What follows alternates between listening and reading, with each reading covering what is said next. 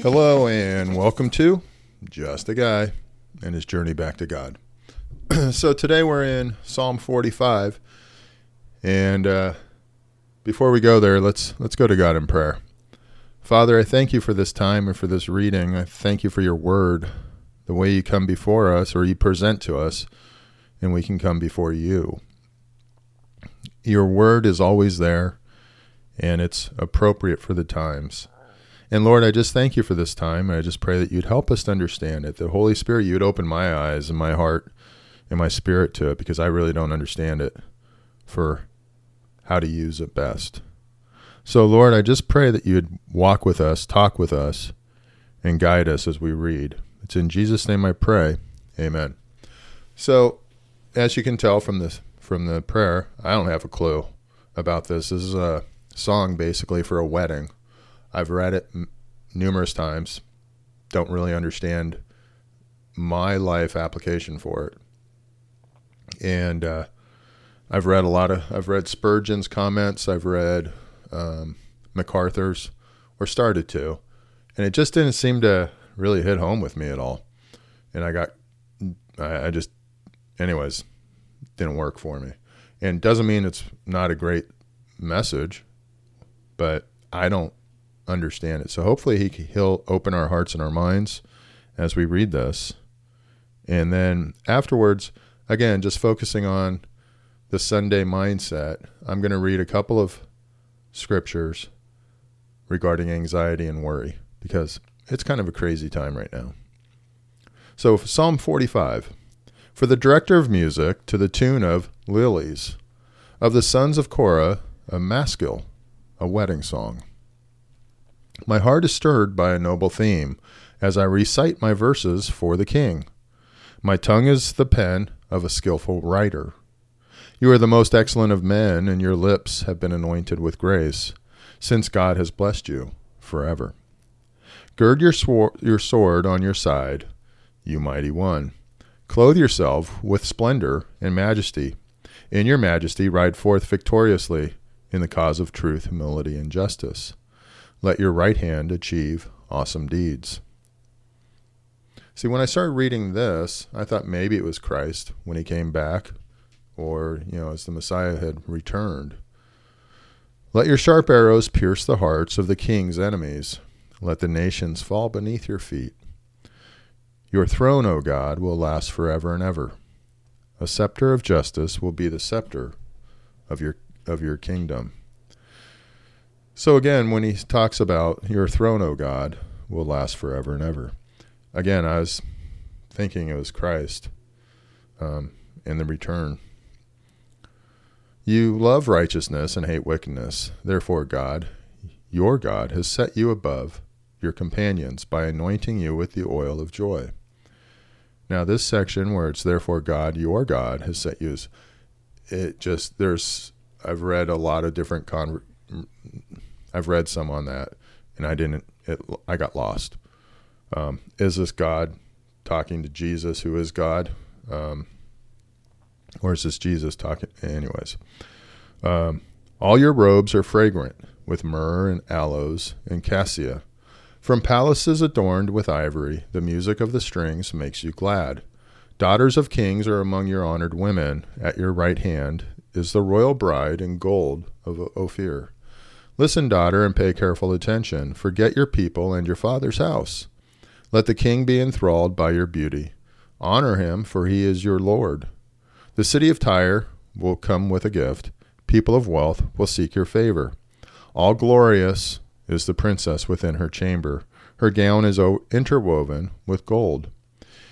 In embroidered garments she is led to the king. Her virgin companions follow her.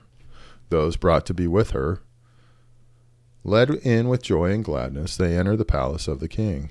Your sons will take the place of your fathers. You will make them princes throughout the land. I will perpetuate your memory through all generations. Therefore, the nations will praise you forever and ever. Now, the part that throws me a lot on this is that this is a wedding song. It's being sung at a royal person's wedding. But I wonder if, and this is where I was excuse me. And this is where I was going. Is this in my mind, is this a picture or an image of Jesus, his church, the bride, which that imagery is used a lot. And is this that imagery, Jesus and the bride being brought forth, which would be us, and appropriate for today's world, since it seems like we're getting closer to the end times. But people have said that throughout time. So you can never know. I'm sure that people who were being, slaughtered by whoever way back when thought it was the end times. But anyway, so I just wonder if this is Jesus. The problem that I had with following through with that was really then I couldn't find anything that read that way. I couldn't find commentaries that supported that. And I don't like to share my thoughts when, quite candidly, half the time I'm wrong, more than half the time. So anyways, with all that coming or being said, sorry for the confusion on my side. I just don't have a good insight for this right now. And I couldn't find it either. So instead, hey, since we are facing some pretty troubling times, I was talking to a friend of mine just a little while ago about this and about what's happening and whatnot. Let's go ahead and read a couple verses about worry and anxiety. We're going to read Matthew 6, 25 through 33. So let's go ahead and then we'll go into Psalms 94. So Matthew 6, 25. Therefore I tell you, do not worry about your life, what you will eat or drink, or about your body, what you will wear. Is not life more than food, and the body more than clothes? Look at the birds of the air. They do not sow or reap or store away in barns. And yet your heavenly Father feeds them. Are you not much more valuable than they? Can any one of you, by worrying, add a single hour to your life? I've tried that. It doesn't work. I haven't added any time to my life by doing that. And why do you worry about clothes? See how the flowers of the field grow? They do not labor or spin. Yet I tell you that not even Solomon in all his splendor was dressed like one of these.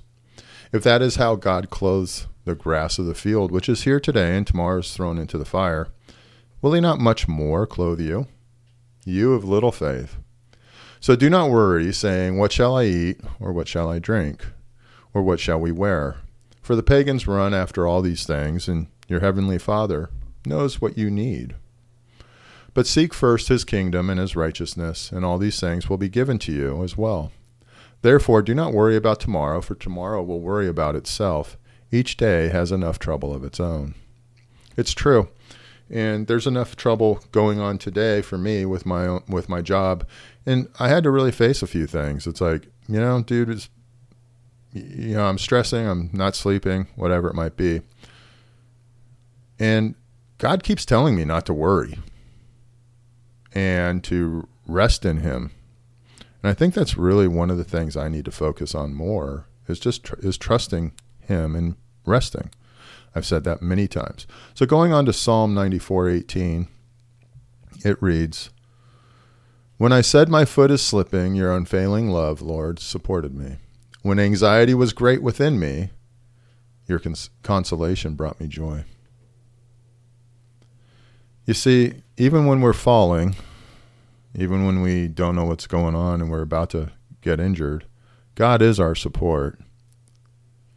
I think that gets back to a lot of what we've been reading in Psalms, which is even when we're in the midst of trials, God is there. And what we need to do is remember how he has saved us in the past. So with that, let's go back to God in prayer. Lord, I thank you. I thank you for your word. I praise you for who you are and the way you care for us. And I just thank you that your Holy Spirit talks to us and walks with us. And I just pray, Lord, for the ability to do your will, to rest in you and know that you're in charge. To know that we have a role to play, whatever that may be. But going out and taking things under our own guidance, our own decisions necessarily are not necessarily the right approach, that it's being strong, and the strongest we can be is when we're praying to you, when we're on our knees. So, Father, I just pray for your ability to rest in you. I pray for your safety for our families. There's a lot going on in this world. It seems like it's getting more and more dangerous. And I just pray you'd watch over our children, watch over our loved ones, our spouses, our families, our friends. May we be the example of your love to a world full of worry, full of anxiety, a world full of hate and evil. May we instead show your love, the love that surpasses all understanding, because you're being allowed, you're being let out of us, your love is being shown through us to others. I praise you and I thank you in Jesus' name. Amen. Hey, thanks for joining me at Just a Guy and His Journey Back to God. I hope you have a great day.